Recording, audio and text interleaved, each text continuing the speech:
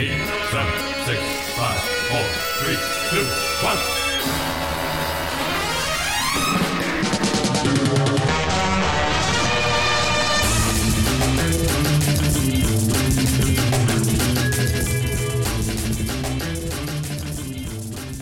Hey, welcome back. It's the 88th episode of the OpFat Cast. And, you know, if Dumpuary is our favorite time of year, then maybe this is our least favorite time of year. And that's where we have to wade through the muck that was the previous year of cinema to discuss Oscar nominations, because it's the content that the fans are crying out for day and night.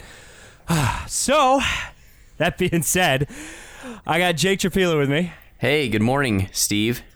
Oh, good morning. It sure is. Jack's here. Yeah, just about. Oh my God, are you upset that Ireland wasn't represented in the best foreign picture category? Well, we got Saoirse Ronan. Come on, Yeah, we're winning everything. And Florence Pugh is honorary Irish. We're stealing her back because Brits keep stealing Irish people. So yeah, no, we're doing pretty well this year. Oh yeah, that's a good actually, point. you know what? Something that the Irish people are actually losing their shit over. What's that? Apparently, the Oscar orchestra leader is Irish. Oh hell This yeah! year, the first Irish orchestra leader for the Oscars ever that is Irish, and Irish people know that. I know nothing about anyone who's ever led an orchestra in the Oscars, but now got one. And that man is Mark Wahlberg. Also It's a joining us woman. today. We got That Adam woman Iros with is us. Mark Wahlberg. There would have been a lot of blood in the Oscars. I think I was introduced here, but, it's all good. Hi, Steve. Hey man, did you know they're opening a Wahlburgers in Milwaukee? Well, that's thrilling. I can't wait to go. Can we not do this next year? Let's just call it a day. Call it a day. We're just done done. with the Oscars thing. Let's just do Golden Globes instead. It's more my speed. Sean's here with us as well. Hello. They should do Wawa burgers, because then you got 2 in 1. Are you talking about the chain of gas stations in like Virginia? Yeah, mixed with the burger joint. Isn't good. Wawa a convenience store in Philadelphia? Well, Yeah, I think it's in Pennsylvania. I guess like just like generally It's in that like area. East There's- Coast-ish, yeah. they're in like 14 different states, but I know because I think that they just had a data breach. Anyway, they should do that. You know, it's like you go to a rest stop and gas station or whatever, and then it's connected. You got a Wendy's or something. It's just that, but it's all one. Get yourself a little gas station meat. That's what I'm talking about. Yeah. All right, guys. Well, let's just jump right into this. We got a lot of ground to cover. We're splitting this into 2 episodes because we don't want to kill our audience as we have done in prior years. And the other thing that we're doing this year, which we've been trying to stick to this to kind of exercise brevity and also not destroy our own souls. We're only doing Best Picture. If other shit comes up, that's great. But we just need to stay focused here, because otherwise I'm going to lose my mind. I already watched Bombshell. I can't fucking deal after that. Like, actually watching Bombshell, even though I didn't need to, I think that was the thing that really kind of pushed me over to the edge and made me realize that we're doing the right thing by only covering Best Picture. Anyways, let's start off with a movie from the writer and the director of the upcoming Barbie movie, better known as Get Rich or Die a Spinster. Gentlemen, 2019's Little Women is first on the chopping block. This is interesting because I had zero expectations for this, and after the movies, the 5 movies that we selected for this week's episode, this one somehow made a lot of the other shit that I had to watch in rapid succession feel much more palatable. I genuinely enjoyed this and thought it was fun and breezy, which is not something that I was expecting at all. Yeah, it's really good. I went to see it a couple times, mainly just to sort of get a better grasp on what Gerwig was doing with the structure, which I think is great and really refreshing. Yeah, I don't know what else did the rest of you guys think?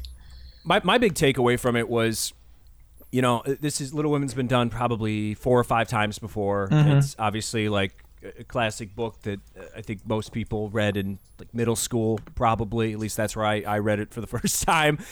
And so you're used to these characters, and you're used to the structure of the story.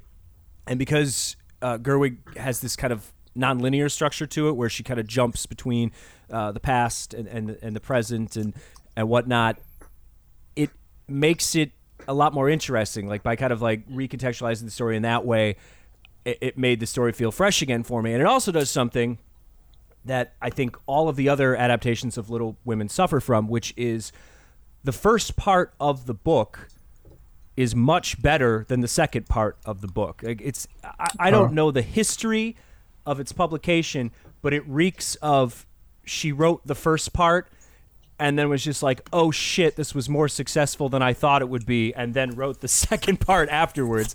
So all the parts where you're getting to know the girls and their lives and all that, like that's the interesting, compelling part. And then as they start to grow older, that's where it's just like, okay, now I don't really give a shit anymore. And it's also a book where I think a lot of people had issues with the ending, just because it ties everything up in a neat little bow. And the movie actually goes out of its way by introducing the author as a character here and making it sort of biographical in a way. It sort of deals with the ending and why the ending's kind of bullshit. She can kind of like have her cake and eat it too. She does like that. That's besides the structure, that's the big thing that she does is that was part of the production history of the book, is that she had to marry her protagonist and she didn't want to. So in this, she kind of gets to pull back and say she's writing that compromise. This character's writing that compromise, but the character doesn't need to anymore. The structure is great. Like she does this color coding between time periods so that you can get a good grasp on where you're at in case you're not familiar with all these things, but also it kind of undercuts some of the tension later. Like it starts and some of the, like, I think one of the first scenes is hearing that Joe says no to Laurie, and so when that big climactic scene comes later, it's not about what's going to happen. It's more about, like, at least for me, like thinking about why this is happening the way it's happening and how we're getting there. Yeah, exactly. So it's kind of like watching it the second time, the first time through, in a way. Yeah. Guy, here's a question for you. Is any of you guys not read the book before, or maybe watch prior adaptations of this? Because that's the one thing that kind of stuck in my head, is because I was familiar with the source material and other adaptations of Little Women, I was just like, okay, this is easier for me to follow. At least I thought. So I didn't have any issues with the structure, but coming from the standpoint of not being familiar with the source material, did any of you guys have issues with it? I've never read the book. It wasn't really on the curriculum for me, but I've seen the other movie adaptations, and so there is kind of interesting that there's that I had the same thought, which is how easy is this to follow if you don't know the previous versions, and honestly, I'm not sure, because it felt very natural to me. I mean, I've watched the previous versions, but I think I've maybe watched Gillian Armstrong's '94 version like maybe twice, and then watched the other versions once a piece. So it's not like I grew up with this story and I'm like intimately familiar with it, but I didn't have struggle remembering who's who and what happens and which one dies, because one of them dies every time. But they didn't change that. No relief. That's the other thing that Gerwig does, is she kills them all, which I thought was interesting. That was a brave decision. Mm-hmm. Yeah, they all join the Confederate Army and get blasted to shit at the Battle of Gettysburg. No one saw it coming. Yeah, one of them is Ulysses S. Grant as an imaginary friend. Yeah. It's a big thing.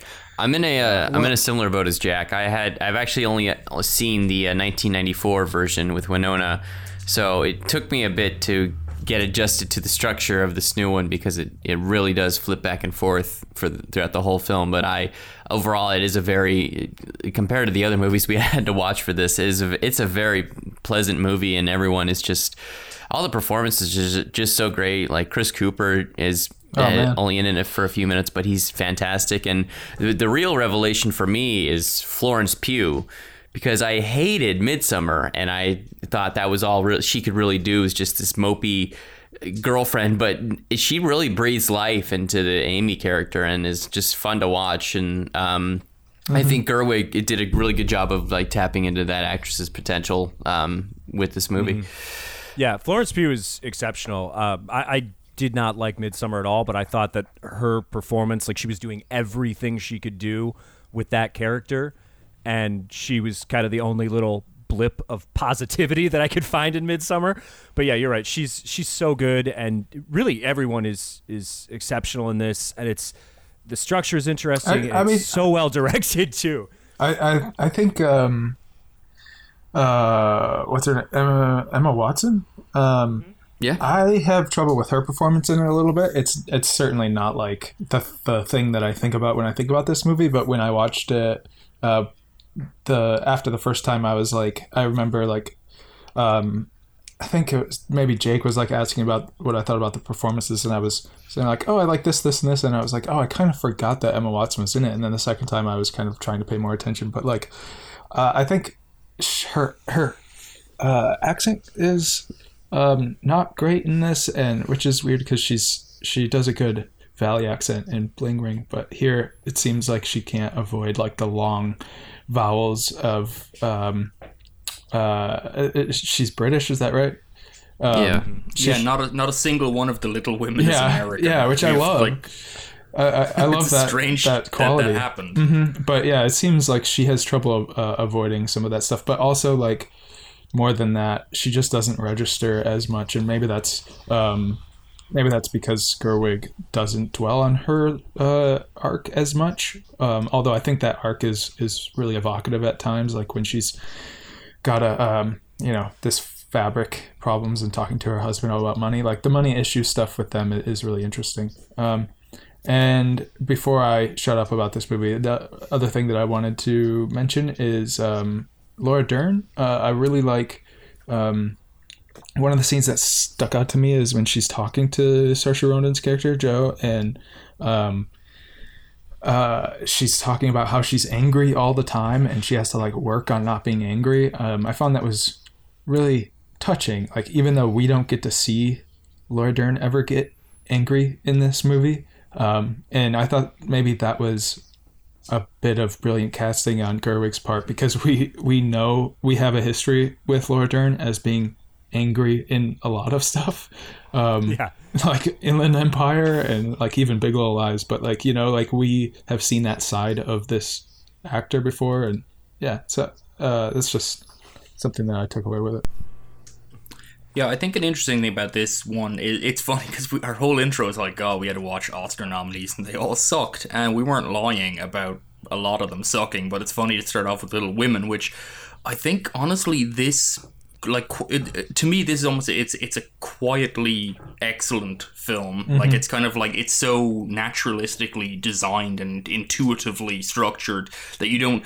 I know there was a thing that was going around on Twitter where some idiot was talking about how women directors, you know, do things effortlessly and no one notices it, and it's like it's stupid because Gerwig, clearly there's an authorial stamp on this and all of that, but the film is so assured and effortless that you kind of, and the performances are uniformly, you know, really really strong, that you kind of, it's sort of like you just get washed away by it. You don't really have time to sit back and go, this is good. And I genuinely suspect, I think this, of all of the Best Picture nominees, honestly, this film may well prove to have the longest shelf life. I think the only issue this film has is that the 94 version is, I think, also kind of exemplary of the form, and they complement each other. They distinguish each other in terms of their form.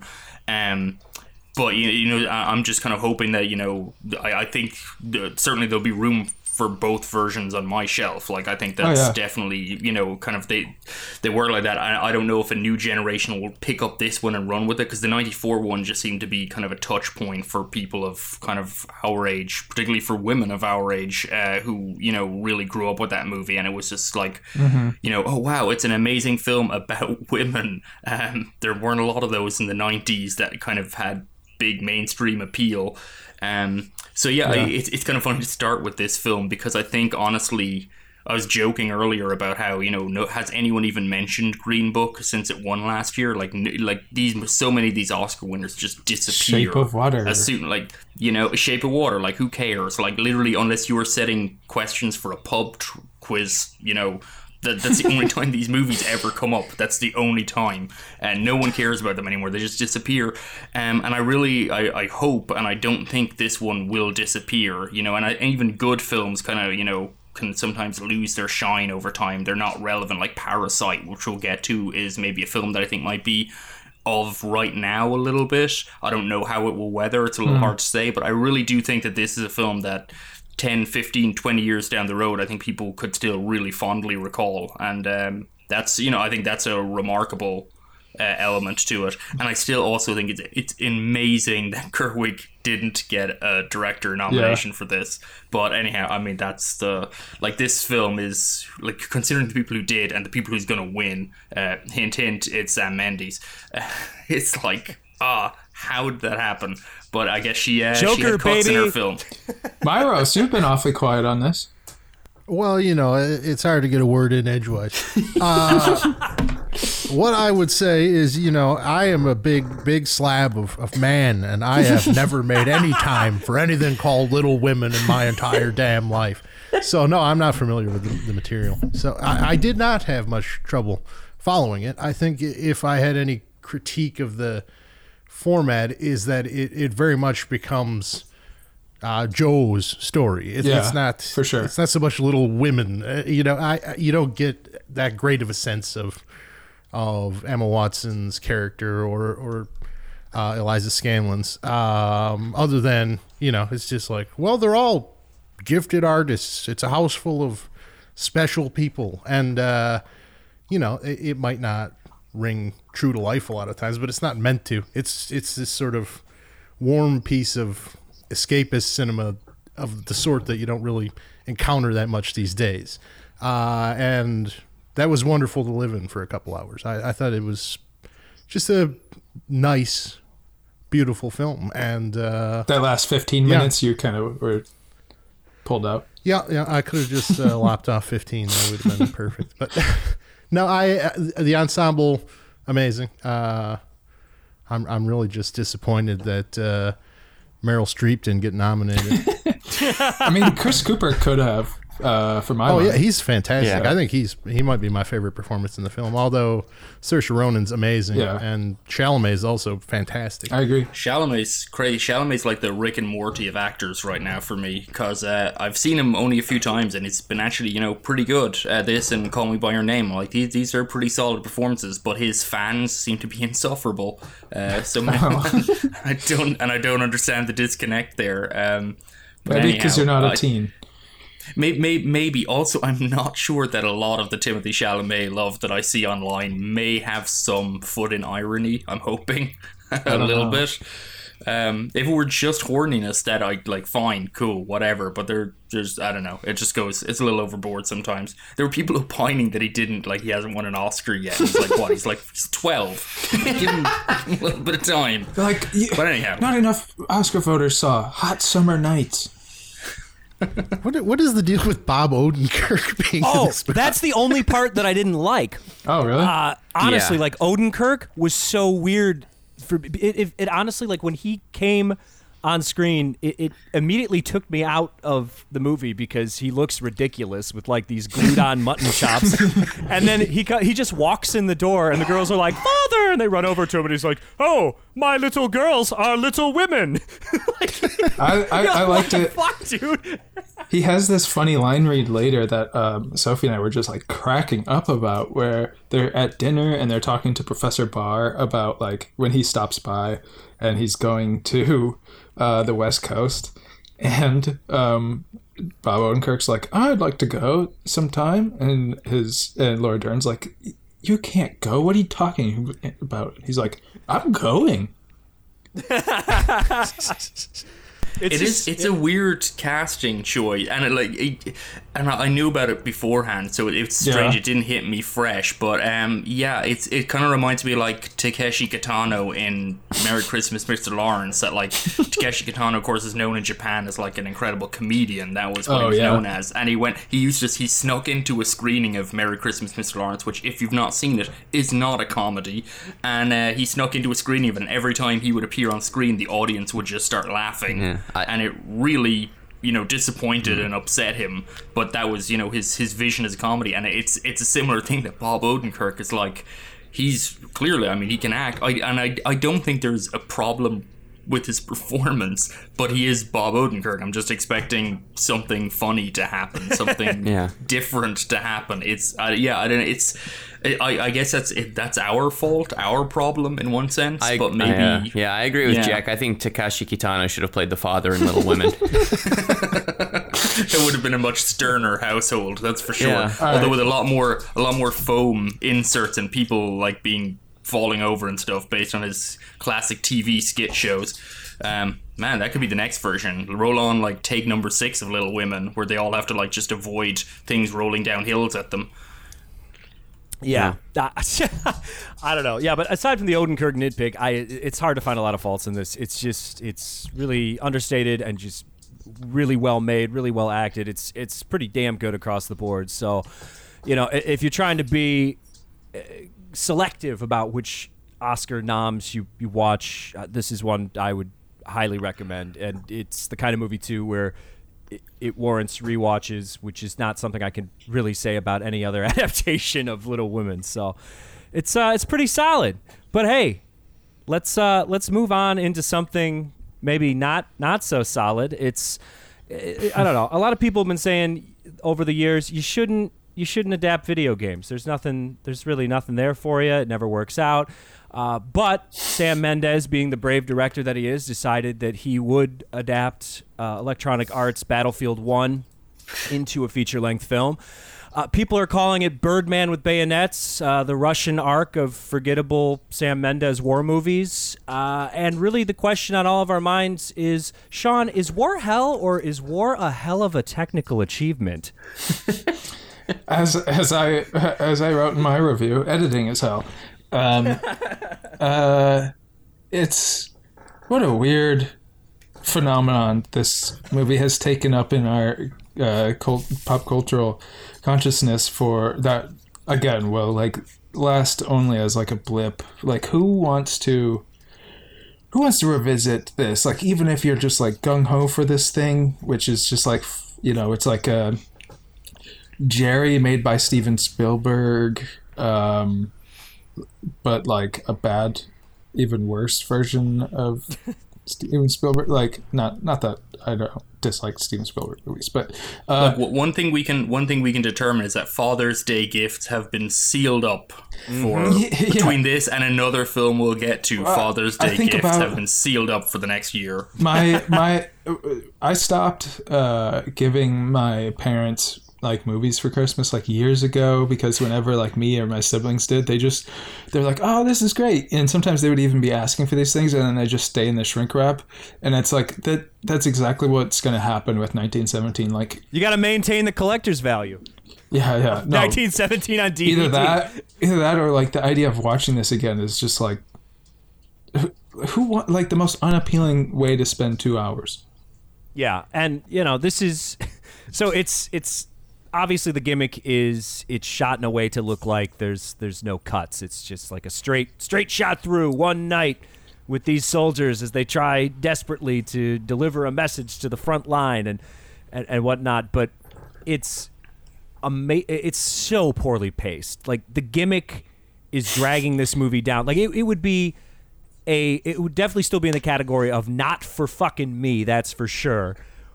But the whole conceit, this gimmick, it doesn't do anything for the movie. It's not doing it any fucking favors.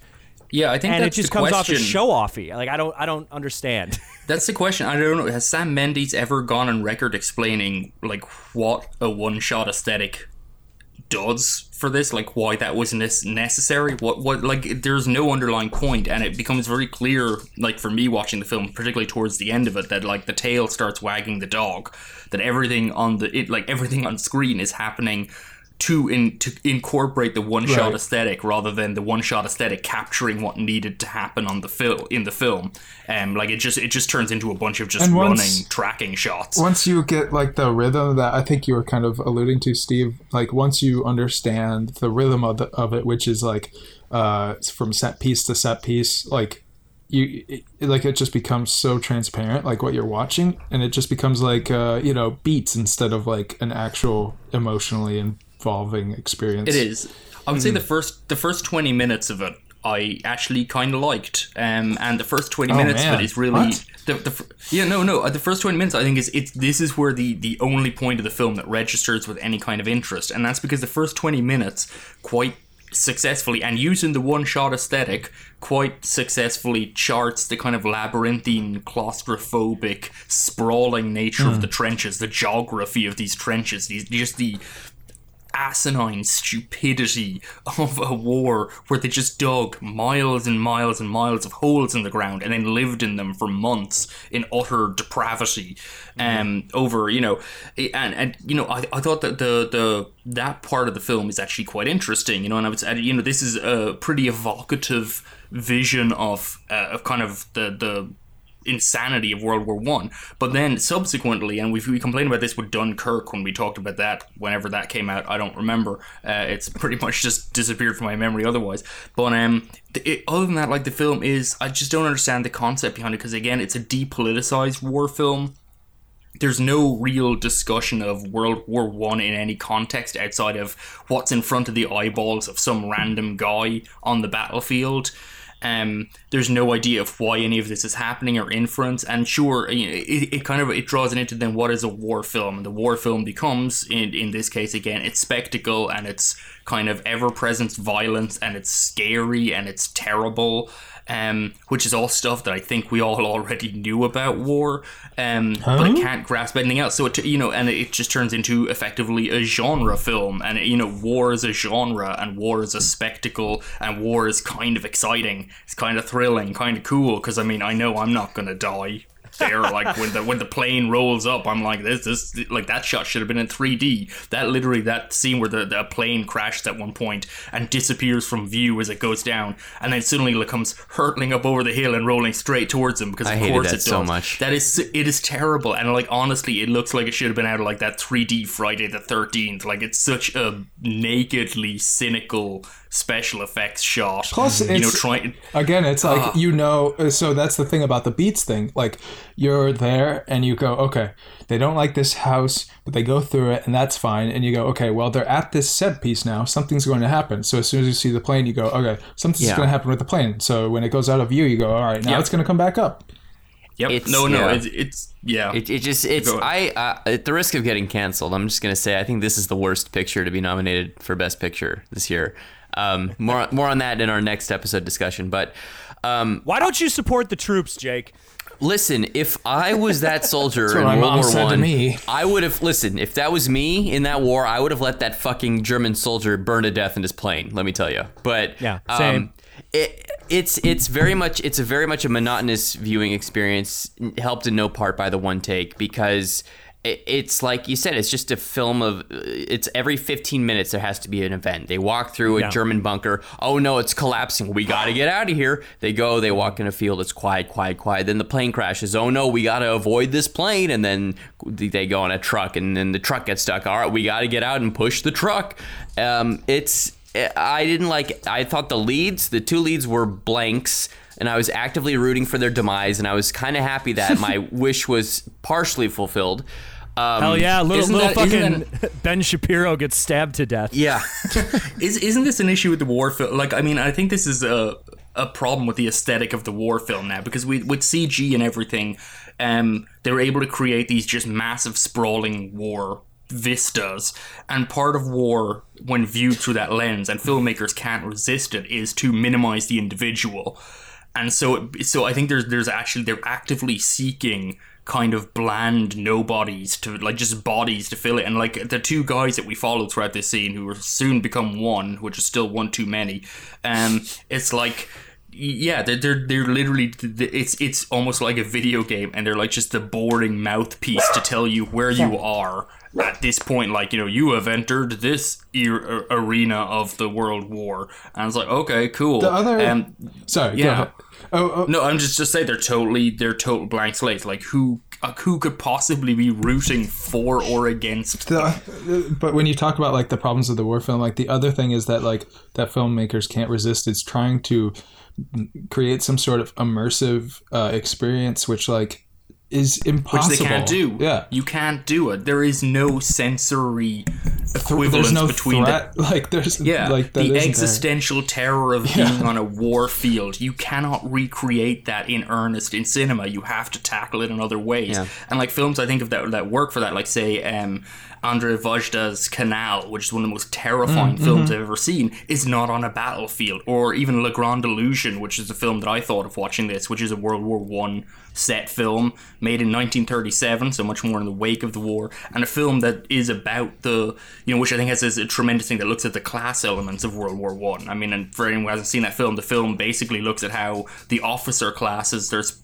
prisoners of war, French prisoners of war, the Germans have them, and the German officers fraternize with the officers because they're of the same social class and they don't really care about the regular soldiers. And I think like throughout the whole film, all I could think of was like these two guys in the trenches, they'd be better off just shooting the officer, the British officer, in the head than give him orders, because he's basically like they have more in common with the German officer they stabbed on the battlefield in terms of their class interests, not to go like all Marxist, but like you know, how can you not think about that in a war film? Because what fuels wars? Why do they happen? They don't just happen magically, but these films want to ignore all of that and just basically get down in the dirt and go, isn't this exciting? And it's you know, I mean, it's just so people pointless. love it. And they do, and that's why, like, I mean, I got in an argument yesterday with a certain critic about whether or not this film was, you know, anti-war enough, and that's what he was like arguing, was that my view that it's not, you know, sufficiently anti-war is a boring viewpoint, but my view is that it's not, you know, it's boring because, again, like you say, all it's trying to do is create the sensory equivalent of being a guy who might die at any minute, which it can't do. So yeah, it's a film that just kind of ignores anything that could be possibly interesting and just gives us, kind of regurgitates the same tropes over and over again. And I genuinely think a year from now, no one will even be able to remember this movie. Sure. Aside, I think it'll sit on shelves. I think it'd be an important piece to show how not to make a movie, because I knew we were in trouble almost immediately when they walk through the trenches and they go into the bunker where, good Christ, what is that actor's name? The King's Speech is lying in wait, and this is an instance of where Colin Firth, thank you. My God. So this is an instance where the production is not servicing the film. The film is servicing the production, because they walk in and he's got the plans laid out on a table. And instead of pulling out a new map to show them, he says, now come on the other side of this table, just so that the camera can dolly in further into the bunker they're in and keep the one shot going.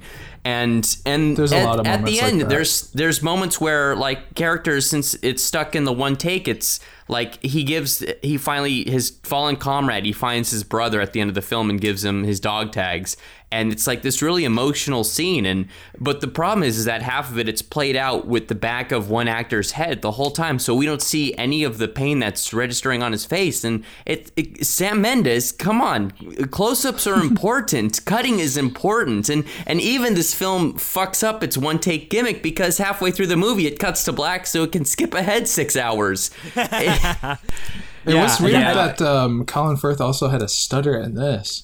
Yeah, it was King George's early days, but and that's the other thing too. Stutters win Oscars. Every set piece is peppered with a known A-list English actor, and like at the end, it's Benedict Cumberbatch is the final guy that they have to get to.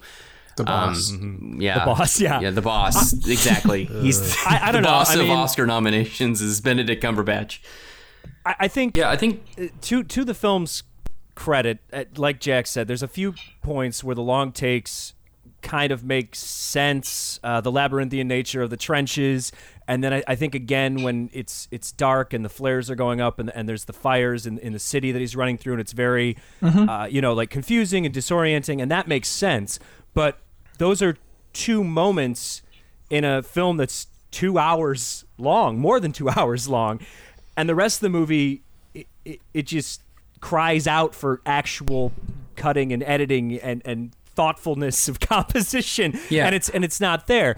And if I had to sum up really the essence of this movie, what it is, it's not just the exciting war set pieces. For me, the whole movie can be summed up by the scene where one of our characters gets into a truck with a bunch of other troops, and they're just driving along, nothing's happening, and then they get stuck in the mud, and they get out of the truck, and they push the truck, and they push it again, and they push it again, and finally they get it out of the mud, and they get back in the truck, and they drive some more. And that's what this movie is. This movie is a truck stuck in the fucking mud, and we have to sit there and watch the whole damn thing for no reason whatsoever. And it's insane. And really, for me, the only sticking question at the end of this film is, Jack, are you excited for the sequel in a few years where all of these soldiers Go to Paris. go home, Go to Ireland and murder and throw people. You didn't even let me finish my joke. I was going to say throw your great grandparents in jail, but if we want to go straight to murder, So that's what. I thought Why you did were they gonna say send them to jail? they took the train to Paris. I thought that's what the Oh trailer, man, if only. or That's the sequel's- crossover we're all looking for. No, I mean it's totally depoliticized. We don't know anything about these people. We don't care. The shell shock, the horror. What I would say about this film is that Roger Deakins does a great job. I mean, no question. Him and the production designer who I Definitely didn't moves even the bother to camera look the up. way he was supposed to. I mean, it's tremendous what they've done. Him and the production designer, the film, The has waterfall scene. It's got a wonderful look to it, and the technical challenges of doing it, it's all very impressive. And if this was a 15-minute short film, that would have been cool. Myros and other loved than it, that, I though. think who? Myros. Oh, sure. Yeah. Of course. Well, he loves war film. World War One is kind of his whole thing. yeah, that's his Yeah, I job. loved it. Yeah, I see. That was what the joke I was making, is that they should have just Mendes should have just made a remake of the music video for One. Been nice and brief. There are no soundtrack. guitar solos here. This movie fucking sucks. I don't know. Like, you're talking about that, like trying to evoke the vulnerability on the battlefield and how it's nearly impossible. And I feel like the Hollywood shorthand now is replace the grizzled American hero with a pasty, soft, doughy British man, and that makes it feel more vulnerable, because clearly a bullet would just cut this guy to shreds. But yeah, I don't understand the impulse behind a movie like this. It's a movie I can scarcely even describe without just citing other movies, because that's what it is. It's It's an experiment. it's Dunkirk without the kinetic energy. It's also Saving the Private front Ryan runner. without the heart. It's The Revenant without compelling actors. It's Yeah. it's shitty. It's fucking awful. Oh, how I yearn to have been watching Dunkirk during this movie. Let's get Things off you thought this you'd thing. never say. Yeah. We gotta get. Let me just say one thing I do like about 1917, and that's when Andrew Scott, aka Hot Priest, shows up, and he's hungover, and it's like the entire war is just a minor inconvenience for him. I do like the bit of him giving them the flare gun, and he says, "Hey, we don't have many of those left, so when you get shot, throw it back to us." Yeah. Oh, I want to say one more thing, and that's that. And then I want to do one more after. Okay, yeah, a lot of what. Do we want to talk about the crescendo run? Well, we can get to that, but what I want to say is that a lot of what people seem to enjoy about this is that it's a World War One film, and Right. it's tackling an area of history that people are less familiar with. But the problem inherent with that is when you make a World War II movie, you don't have to tell people anything about the war, because it's just a shorthand. Oh, Nazis, they're bad guys. But Yeah. what, like, as if you assume that the populace has less understanding of World War One, this makes endlessly it's nonsense to me. It's just like, why? What is the shorthand for why I should be rooting for these British people? What is it? What differentiates them from the Germans? Why is it?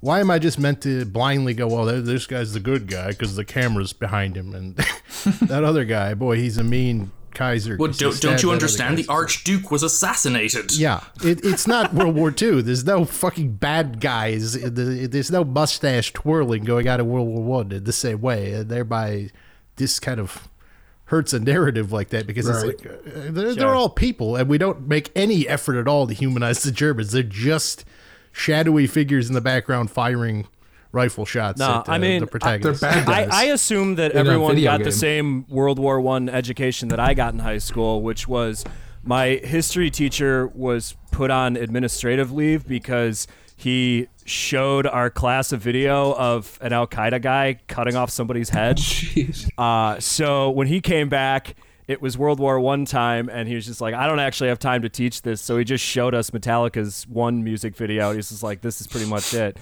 So, I got a pretty firm grasp on it. But hey, let's move on to another dad movie. You guys like fast cars? Because this one's got it for like 9 hours. I never thought I would be watching a movie where I wished I was watching The Adventures of Ford Fairlane starring Andrew Dice Clay, but here we are. It's Ford versus Ferrari, and Steve, boy howdy, it's a Steve. movie. Steve, let me tell you, I love this movie. I thought it was fantastic.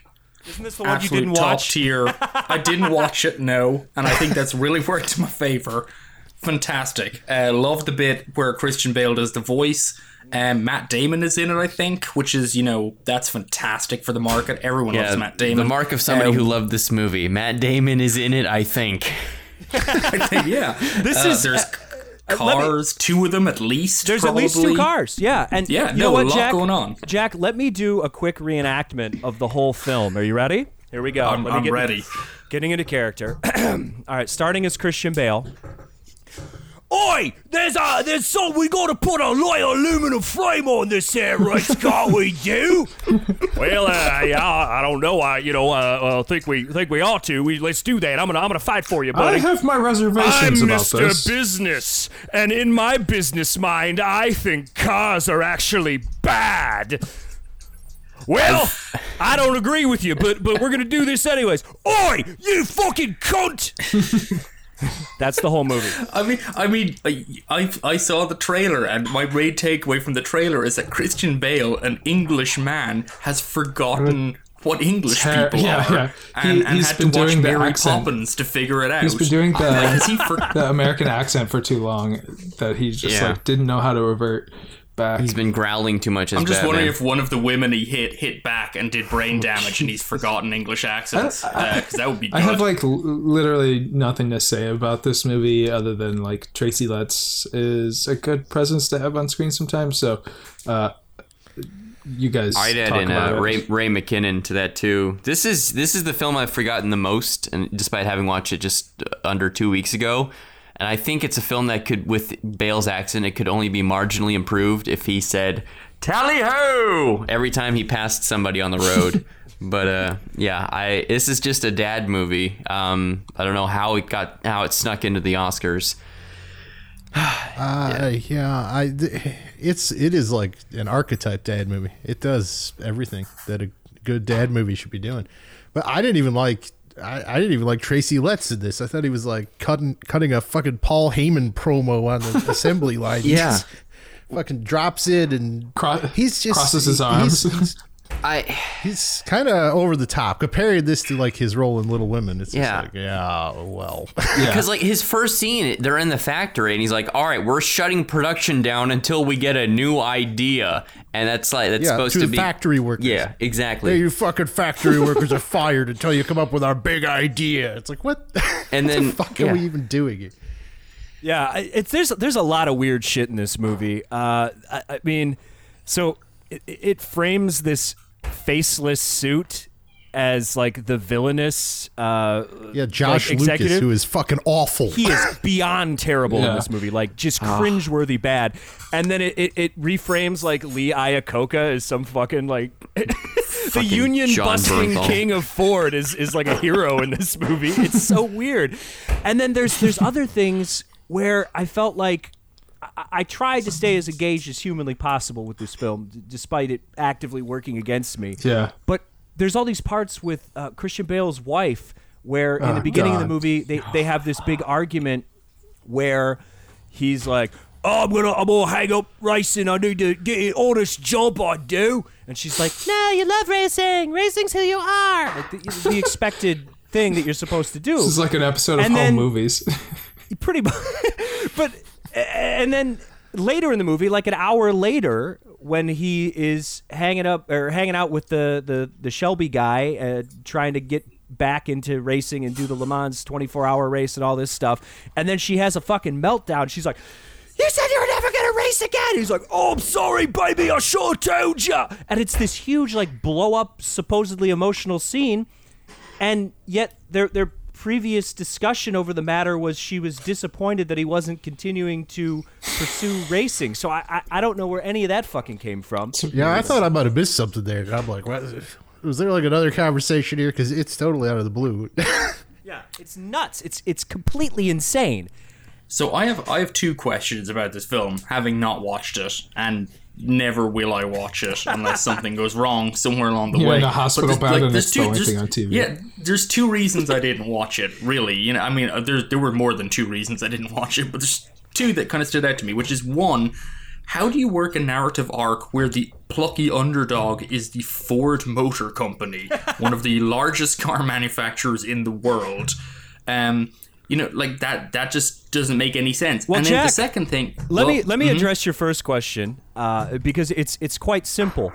All you have to do is portray the Italians, specifically the Ferrari guys, Holy as like shit. just over the top Italian caricatures. It's like so like every worse than- single like, line. you know what it is reminded me of is 1517 to Paris. The way Clint, like, again, that's a much better movie than this, but there's issues where anytime Clint Eastwood is filming a Muslim man, it's like, it's like the hooded eyes and the swarthy Italians in this. It's Yeah, literally, and they might as well be terrorists driving their Ferraris into the fucking Twin Towers. I'm like, what the hell is happening with this?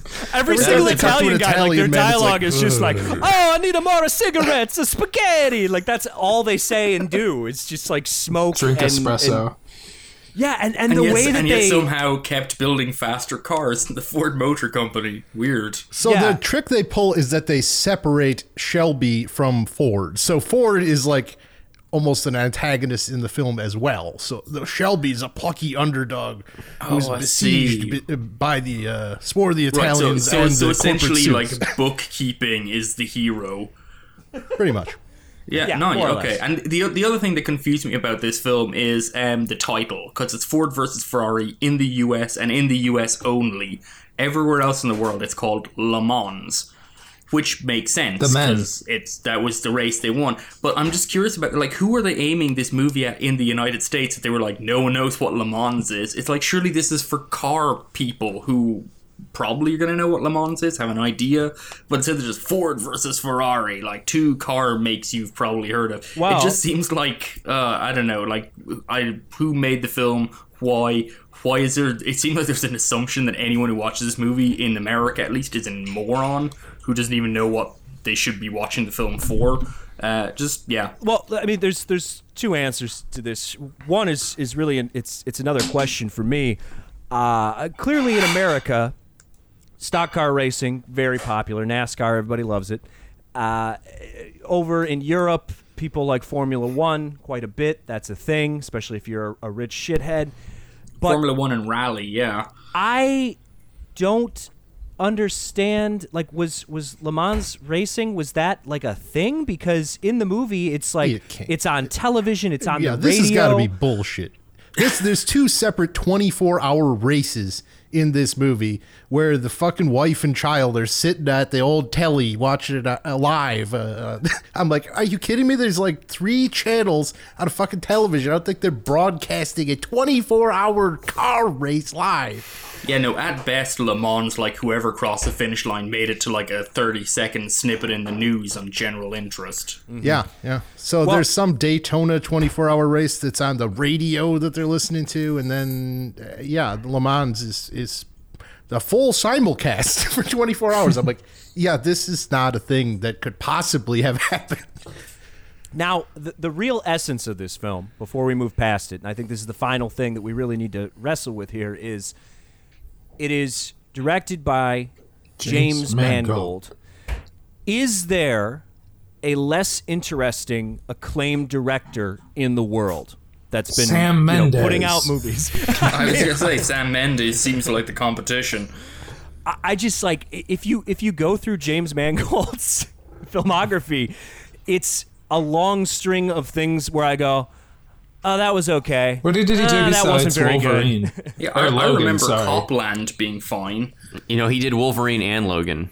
Oh God. Yeah, he did Wolverine, Logan. He did, I think, Walk the Line is probably his best movie. I would say Oof. probably 3:10 to Yuma is his best movie, which is saying something. But Yeah. Yeah, and Talk about a it's forgettable I don't movie. know, man. Copland, Girl Interrupted, Kate and Leopold. fucking Identity. Oh, Identity Rules. I changed my mind. Yeah, at the end of the day, it's God. Like, you really just have to ask yourself, how much do I love Talladega Nights, and do I want to see it played straight? Right down to like the Sacha Baron Cohen character as the villainous other driver during the Le Mans race. Yeah. And if the answer for you is yes, then and if you've got 3 hours, then we've got the film for you. Yeah, That's- like I that's could about it. deal with this if it was an hour shorter and get rid of everything with the fucking Christian Bale's son. Like every time they cut to this precocious kid like fucking mapping routes and stuff, it's like, okay, fucking enough with this. And the Enough. and the 8 codas. Oh Yeah, God in God. heaven. Well, we gotta recognize that this man gave his life for something, cars or some For shit. for corporations, man. He's a fucking It's cool. hero because he died in a car. Yeah, man. If you love your wife and your son, and you know, sometimes you gotta die for the Ford Motor Company. That's what I always tell people. All right, why don't we move on to something that doesn't suck huge ass? How does that sound? Yay! Sounds great. So the next one on the docket, this was it's a 1982 Charles Band movie that managed to sneak in for a Best Picture nom in 2020. Not quite sure how that happened. Parasite, man. I absolutely love this movie, so I'm I happy didn't get to a talk chance to about it. watch Parasite yet. Are you fucking serious? Are you absolutely serious No. with me right now?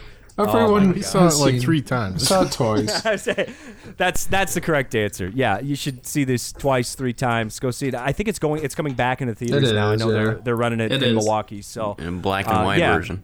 Oh yeah, black and white. I'm holding out for that. Is my Hold on, thing. that's a big why in my mind. Like this The why black does and this white exist? version.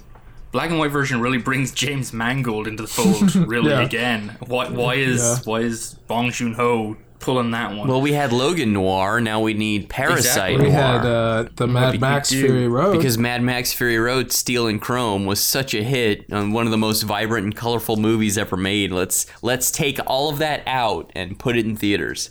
And isn't the version of Mad Max that's black and white? Obviously, it didn't get re-released in theaters that way, but there's like 4 different home releases of Mad Max Fury Road, and it's just an extra on one of those home features. Like it's just more of an afterthought because they were Yeah. like, oh yeah, we just wondered what it would look like if we did it in high contrast black and white. We're like, that looks kind of cool. wasn't the issue, not to get totally off track, didn't George Miller originally want to make Fury Road in black and white, and when they wouldn't let him, then he decided he'd just lean fully into color? Wasn't that the thing? So Yeah. then they just went backwards, which doesn't make any sense, because honestly, there's no point in releasing a film in black and white if it wasn't actually composed in black and white. It's stupid. Yeah. But that's neither here nor there. Parasite, it makes even less sense than usual to do a black and white version. I don't understand why that's a thing. Now, Jack, the color hmm. version of The Artist, that's what everybody really wants to see. There's a well, best yeah, picture that and now. The Lighthouse. I want The Let's just Lighthouse say, in is full this- color. Is the genesis of this stupid fucking trend perhaps even more boring than James Mangold? Frank Darabont? Is he the first to do this bullshit? Oh, Yeah, there we go. There's Wait, your what did boring he guy do? right Like the Majestic in black and white? Mist. The Mist in black and white. Oh, Yeah. I missed that. Was that a thing? Because yeah. I think like Park Chan Wook, who did Sympathy for Mr. Vengeance, was supposed to it was supposed to turn black and white halfway. Like the color was going to leach out of the film and eventually would finish in black and white. And he couldn't do that because it was too expensive at the time for the photochemical process. But they kind of reverse engineered it for later editions. So it's like, is it a Korean thing? But I don't think it's a Korean thing. I think this is just shameless yeah. marketing. I think now they it's should just a do- filter in your iMovie. They should Yeah. do like Pleasantville with the reverse trajectory. Anyway, anyhow, Parasite is good. It has colors in it, and I think the colors are fine. I think they belong there. I have no issue with them. Yeah, that's Moving my on. biggest takeaway too. And we're done. I mean, this movie has been sort of talked to death. Like 800,000 people wrote about it, and then the other thing is that it kind of speaks for itself. Like it kind of, there isn't a whole lot to extrapolate that until you're just like, being didactic. It does and it doesn't until you get that terrible LA Review of Books version where they think that it's anti-poor people, and you're like, do you watch the film and that was your takeaway? Is that the director thinks poor people suck? That's like the whole point of the film is that poor people don't have solidarity. They fight with each other, and the rich people live lovely lives above them. That's the whole film, and still someone managed to sit down and go like, I think this guy thinks poor people are hitting each other and being mean to each other. This guy thinks poor people suck. So, I mean, apparently you can't be too didactic until we get to Jojo Rabbit, at least. At which point, maybe someone cracked the code on how to be too didactic. I've got to say, as a longtime fan of, or kind of like a longtime follower of Bong Joon-ho, I've had some of his films work more or less for me, and kind of Korean cinema generally.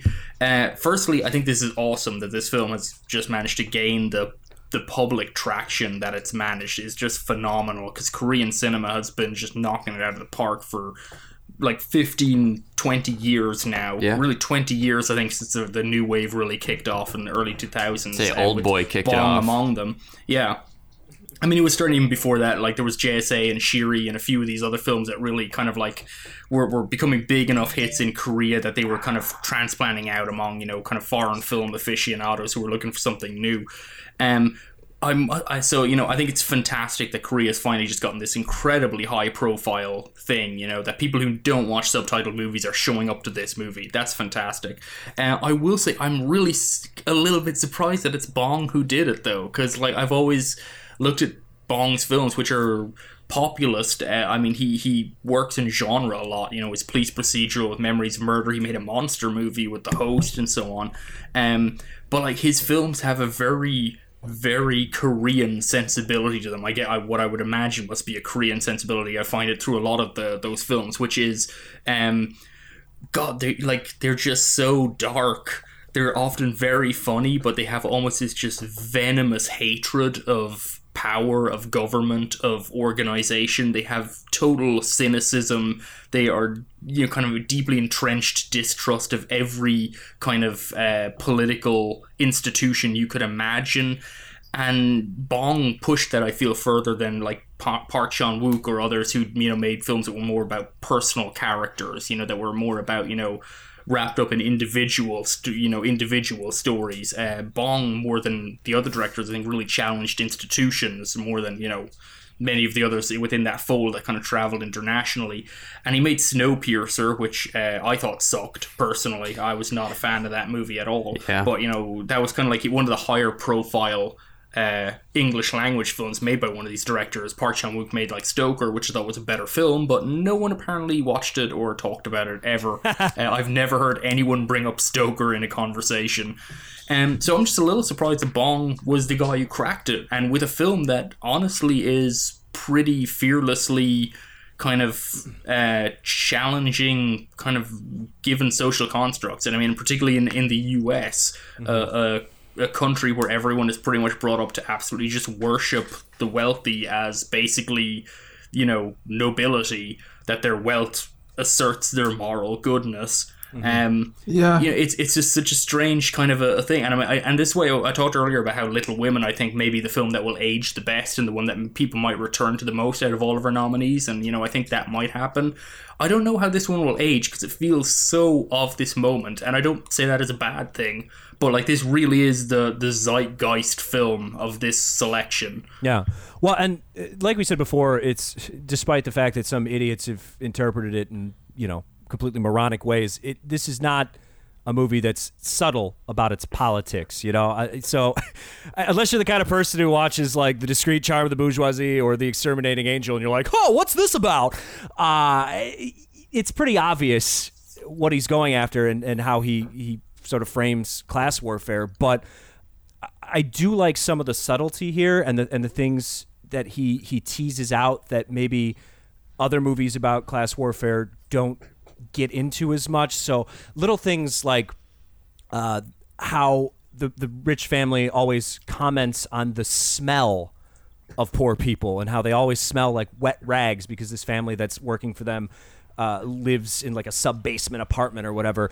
And it's this kind of like working class fear of always being on the verge of getting discovered that you're not part of this upper class, even as you try to work your way up out of your social standing. And again, just the way that he sort of pits these working class people against each other, and that's the real conflict. Is the ruling class is orchestrating all of this, but the real conflict is viscerally between other working class people just butting heads and trying to scrape and claw and move to the top. And this is great because it works with sort of where American politics are starting to wake up and become more conscious of class. But also this is something that has been going on in South Korea to an even higher degree for the last 3 decades, where there is absolutely no middle class in the majority of South Korea. It's not a meritocracy? Huge divide. No, unfortunately, Sean, it's not. So this really rings true, and this is a country too that has, their current leader. He was sort of like an Obama-esque figure, and he ran on all these, positivity, optimism, neoliberal policies, and he hasn't done anything really to help people out. And in fact, there's a whole service that they mention at one point in Parasite where in South Korea it's sort of like being a taxi driver or like a proto Uber thing. I think it started in like the early 2000s where people worked as cab drivers, but their only job was you would get a phone call and then you would drive a drunk rich guy's car home after he'd been drinking all night. And these people, like, they worked insane hours and they tried to unionize, and the liberal South Korean government basically fucking squashed it. And it's just kind of a... That's just not right. Yeah, yeah. So it's nice that he touches on very specific South Korean issues, but also paints a broad, accessible, approachable picture of what class warfare looks like. And under that consideration, there was a question that I heard posed on one of the Ringer podcasts that I wanted to port over and ask you guys. Is Parasite the first post-Trump film? Are you fucking sick? They actually... Can we just mute Sean out of this? We can just delete him like a Stalin-esque photo. Just No, it's... we haven't really talked about how well constructed this is in terms of like the dramatic weight and the twist, and also it's just a visually well orchestrated film. Yeah, I'd say formally this film is pretty much perfect. It's magnificently crafted. Every shot is just so it's tense. Yeah, it's tense. Every shot is just framed and cut perfectly with each other. I've got really no complaints with how this film is made. I'm all for Parasite. And I think that kind of maybe get to I think maybe Miles has more reservations than I do. I don't really have reservations, but just as like, I think it's a really good movie, but it becomes like this object, like it's so, it just becomes sort of this perfect box, and that kind of distance. Yeah, I do wonder if it's like, I don't know if it's the Bong film I'll return to, like compared to say Mother or something, like a much more prickly, or Memories of Murder. Like this one is very, like I say, kind of a beautifully constructed, like there's no rough edges at all, which maybe might work against it in the long term, but like it's pretty exhilarating when you're in it. Mm-hmm. Yeah, Marios, what are your thoughts on this one? Well, I wouldn't even say I had reservations. I think in the moment I probably appreciated it less than I have come to, but I think it's a film that is built around a couple of powerhouse sequences for me, and some of the rest of it doesn't really do a whole hell of a lot for me, but I think it's worth the price of admission just to see a couple of these set pieces and sequences, and Yeah, the whole flood. My God, like I thought that was probably the best 10 minutes of cinema I've seen all year. But I think it was funny. I just talked earlier about like 1917 and how the production designer was the hero of that, along with Deakins, and did an incredible job with designing all of these textured trenches and awfulness. And yet, Parasite is so much better than it, even from a production design perspective. So yeah, even the one places where 1917 hits, it's still like just coming in second place to Parasite, where they built. They built an entire slum neighborhood and the whole house. All of that none of that was pre-existing. They built the staircase down into the terrain. Like it's almost like, excuse me, like Metropolis, in that we have like the house on the hill and then we venture down into the sewers where the poor people live. Which none of this is subtle, as we've said. It's not a film, and I kind of appreciate that. I think sometimes people get they kind of get a little bit hung up on like a film that just kind of goes straight in. Like I've heard people complain about, say, like Ken Loach's films for like a lack of subtlety, but at the same time it's like people are suffering right now. Like the current political landscape has just a whole rabble of people living in misery for no particular reason, so I don't understand why we exactly need to have subtlety in everything. Sometimes I think it's pretty good to just call it like you see it. So I kind of like how the film kind of just goes straight for the jugular and does it in a really entertaining way, but I think it very clearly draws its battle lines. And I just wonder, it's confusing because then on the other side of it, Elon Musk's favorite film of the year is Parasite. Chrissy Teigen loves Parasite. What fucking film are they watching? It's a real "Are we the bad guys" moment. Yeah. What happened? I mean, it's like a crisp piece of entertainment, Yeah, it could stand on, like, even just the superficial details of it, people I'm sure really enjoying, because it's the first half is really played out like a heist movie with all the moving pieces, and I'm sure that's what they're glomming onto with their praise of this movie. I don't think they're looking past that. All right. Yeah, Well, I think that for me, it's the coda drops it a little bit for me, and that's probably just because, again, I'm probably more rooted in the American I quite mindset like the towards coda. storytelling. And am I the only one? I remember we talked about this. I feel like I'm maybe the only one who kind of liked the coda, the final part, or felt that it was doesn't hit me very hard. fitting. Yeah, I just thought it was an interesting, I guess my interpretation of it is being that it kind of settles back as the system reasserts itself, that the son basically is locked into a lifetime of labor just to kind of get back where he started, almost to reclaim his own family. I thought that was a really interesting image. It's unusual. As it was unfolding, I was kind of confused. The whole film seemed to chart so naturally story-wise. That final sequence is really the first part where the film kind of deviates to a place where you kind of have to find your footing again. But yeah, I quite liked it. I thought it was an interesting kind of, and I think that's kind of the thing that maybe stays with you a little bit more. Maybe what I talked about, there aren't that many rough edges. That little dalliance with something a little bit more ambiguous. What would be the word? Kind of ambiguous. Yeah, is kind of pulls the film into your memory a little better. Yeah. All right. yeah, Well, I think it works. I thematically, I think it works. It's just for me, as far as the actual structure of the film, it felt like kind of too cute of a button to put on things. And again, I do recognize that as way more indicative of Asian storytelling, and it is very sort of elliptical, and it works for what it is. It just doesn't necessarily work for me, and that's all right. Yeah, that's okay. That's fair. Well, either way, it's one of, if not the best movie that you can go and see in a theater right now. So, yeah, go and see it if you haven't yet. What the fuck is wrong with you?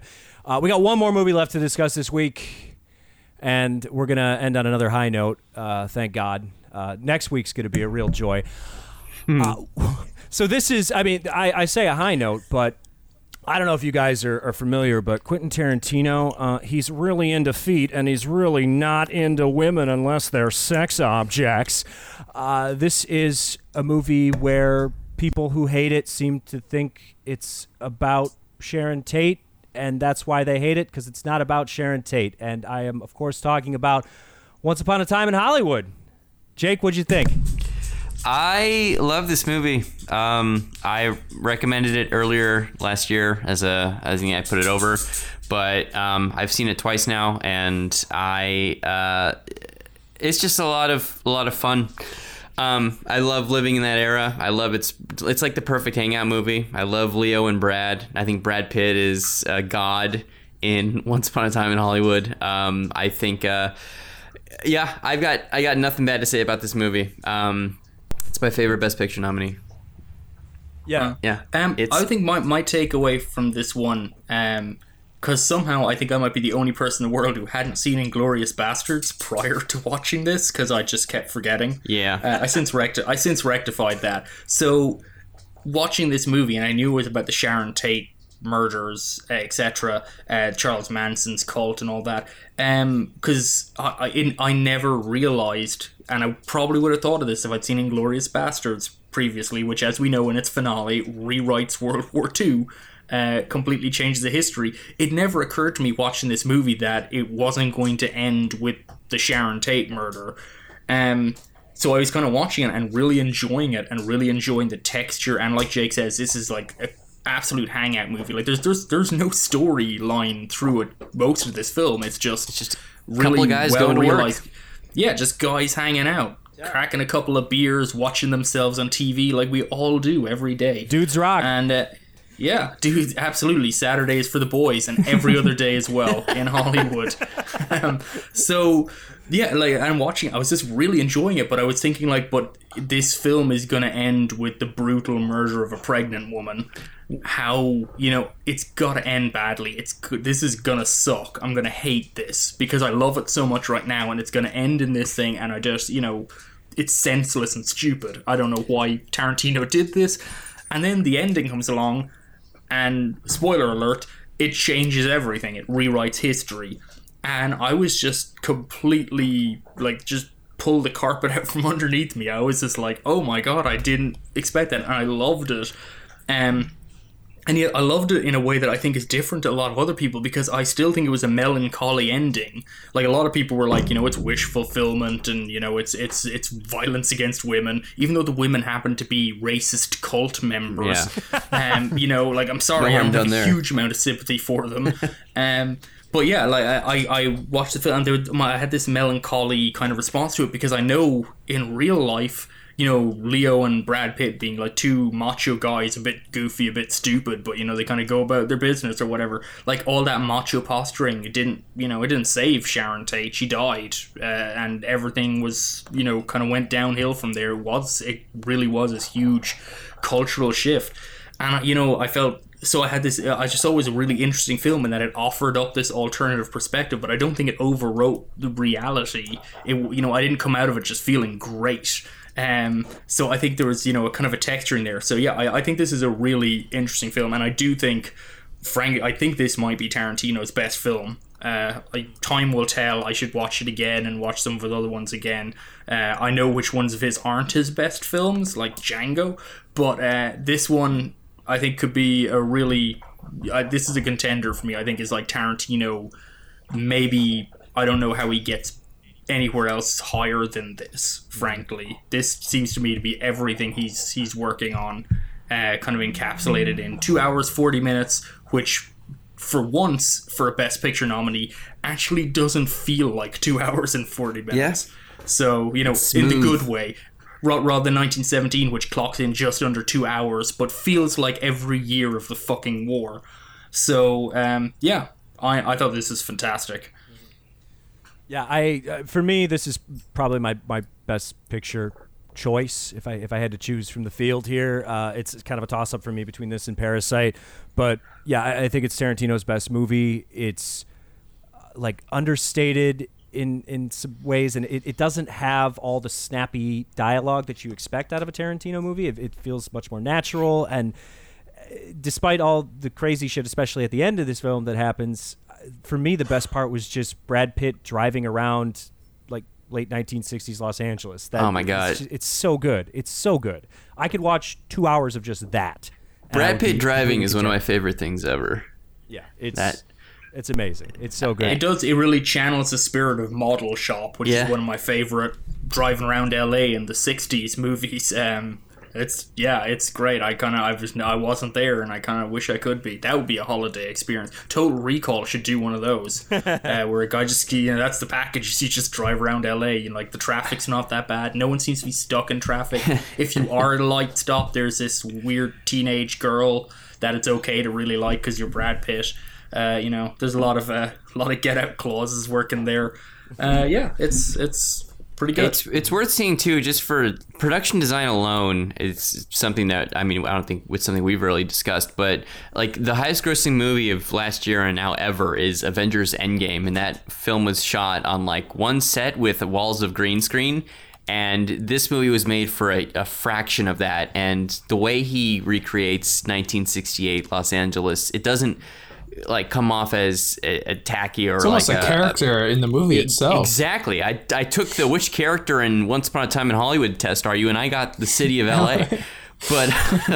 but yeah, it looks fantastic, and I think this might be my favorite Tarantino movie, and I think the sequence set at Spawn Ranch might be one of the best directed scenes of last year.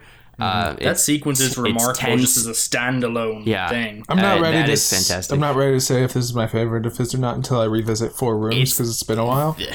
But it's this or Jackie Brown for me. The hangout movies are where he's the best. So, yeah, I can't. Yeah, no, it's not there for me, I guess. But it very well might be my. There's a couple I have not seen of the nominees, but of the ones we covered today, this is easily my favorite film.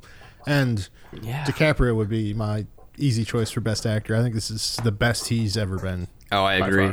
I think there are scenes in this film where he is remarkable. And when the whole sequence where he is acting in the Western, it's just... I was astonished by him. I don't think he had that range. Would you say it's like the best acting you've ever seen? No, but it was a hell of a lot better than Joaquin Phoenix in Joker, who will probably beat him out for Best Actor. Can we discuss here that Margot Robbie got nominated for Bombshell despite being in this film? And there was the big discussion. I can't here speak with to that. I haven't seen Bombshell. I haven't seen Bombshell either. Don't see Bombshell. I have no problem. Steve can back me up in saying there's no problem in saying that she is better in this film and more important in this film. But a bunch of people were angry because she doesn't talk. And obviously in a film, if you don't talk, you're not important or a character. That's a very important thing that we all learned from watching movies. Yeah. And that's why mute people can't be in movies, ever. Nope. And that's very sad, and it's not ableist of me to suggest that. That's just the science dictates that's how you make movies. But no, Margot Robbie is like, she's just this phenomenal presence in this film, and she's meant to be like, Sharon Tate is almost like, she represents everything, the like springtime of Hollywood, the potential, the excitement, the, you know, and all of the like the good things that can happen in what's otherwise, you know, freely depicted within the film itself as kind of cynical and grimy and repetitive and kind of, you know, opportunistic. You know, like it's. I think it's a really interesting film in that it kind of recreates. Certainly, Tarantino has a fondness for, you know, kind of this era of studio filmmaking, but also I think we can all acknowledge, like, you know, TV, like, it kind of like was the best you had, but like this stuff, you can look back on it now and people like really enjoy it for its simplicity to a large degree, the repetitiveness of this television, these kind of genre films, the fact that Sharon Tate's one film she's in is like, has this terrible martial arts sequence in it, but they flash to her, you know, training with Bruce Lee and so on. Like, it's kind of a film that I think balances all these different pros and cons of Hollywood filmmaking really beautifully, to kind of just create a kind of complexity about the whole thing. And I know Tarantino is quite fond of it, but I don't think necessarily when you watch this movie you're going to come out and go, films were better in the 1960s or whatever. I don't think it's that movie. It's not making that argument. It's just kind of like portraying the broad power of the mechanisms that were centered in Hollywood at that time, the dream factory, I guess. So yeah, I think it's a really fascinating, interesting film, and more so than most of Tarantino's films, I think really toys interestingly with how film can emulate reality and deviate from it in very interesting ways. So yeah, it won't win. Well, I think it's very interesting in juxtaposition with Inglourious Bastards, because to me the alternate history aspect of that film is far less satisfying. It's very much feels like wish fulfillment and cartoonish, and here when he pulls the same trick, but it's so much more effective here. It is. And especially, like, literally the last 60 seconds of this film recontextualized the whole thing for me. I found it to be always a fun place to hang out, but it felt very slight to me until that last minute of the film, when all of a sudden it just nicely clicked into place. And that sense of melancholy really settled in, and it felt less about this wish fulfillment and more about highlighting how fake this was and what really did happen and the horror that did occur that night. And yeah, I think it did something really remarkable. Yeah, I really liked the ending of Inglourious Bastards in the context of that film, because I think it's kind of like a call to arms of the possibility of film, and also honestly kind of like a true exploitation film, and that it gives, maybe it didn't happen like that, but it gives a hero. It's kind of like, I was just thinking earlier this year I watched Black 47, which is like a Irish famine set film, and it's just an Irish guy going around and killing a bunch of British people, and it's hugely satisfying, and that didn't really happen like that. But you know, there's kind of like there's an emotional kind of thing it can satisfy that I think is really good, and you know, kind of really interesting. But I liked it in Inglourious Bastards, but I agree with you. I think that Once Upon a Time in Hollywood really pushes it to the next level. It's something so much more interesting. And I know Tarantino talks about he's only going to make 10 movies, and so he's got one more in the tank. And I'm like, maybe stop now. Star Trek, baby, that's what's coming next. Star Trek, R-rated Star Trek, just swearing Star Trek. Yeah. You know what? I take back all my comments. Hearing Captain Picard say "fuck" is going to absolutely just blow this movie out of the water. That's all we're asking for. I want Jonathan Frakes to just whip his dick out. Okay, well, let's wrap this one up. We've got another episode coming next week with the rest of the Best Picture nominations. Normally, we use this segment to put something over, but I want to do something a little different this week because, you know, maybe we'll do put-overs next week, but I thought in the spirit of the Best Picture nominations, I want each of you to tell me which one of the Little Women best represents you as a person. So go ahead, Jake. Well, as the youngest one here, I'm going to go with Amy, because I also like to draw. Great! Yeah. All right, Jack, how about you? Which Little Woman are you? The sickly dying one. Okay, all right, good choice. Sean? I'll take Meg. Great. You know, honestly, we'll get into that, but I agree with you 100% on that one. Myros, how about you? Which Little Woman are you? I guess I'm Joe, because I'm never going to get married. All right, well, for me, I had you guys ranked. I had Myros, I had you as Amy. Sean, I had you down as Meg. Jake, you are certainly the best of us, so I had you as Beth. No. For myself, I chose Aunt March because I just like talking shit and telling you guys how much you suck. I didn't know we were allowed to go outside of the four eponymous Little Women. She's old, but she's not big, so whatever. That's fair. And then Jack, I of course had you as Joe because Ireland. Thank you. One of the great pleasures we didn't touch on in Little Women is hearing Saoirse Ronan's accent just slip throughout the whole thing. And honestly, I thought it was endearing. I had no problems there. No issues. All right, guys. Where can we find you on Twitter, Jack? You can find me at Real Jack Eason, where I will be posting extensively about nothing. All right. Sean, where can we find you on the internet? Letterboxd Sean Glennis. Jake, how about you? I'm on everything at Jake Tropila, Tropila. Follow me, give me a shout. Yeah. I am also everywhere at Steve Cuff. That's at Steve Cuff. And Myros isn't on the internet, but you can always tweet at us at Optimism Vaccine or send us an email, optimismvaccine@gmail.com. Tell us why we're all pig-headed idiots. We'd love to hear it. And make sure you click the link in the description of this podcast. Go to iTunes, give us a 5-star review, and write something. Just write whatever. It doesn't really matter. Call Myros a fuckface. He'd love to hear it. Trying to get our star rating up so that we can improve our discoverability through the algorithm on iTunes. And that way more people can find us, more people can listen to us, and we can do more shit for you. And we will, of course, be back next week with the rest of the Best Picture nominations. And Jake, the last word is yours. Tally-ho!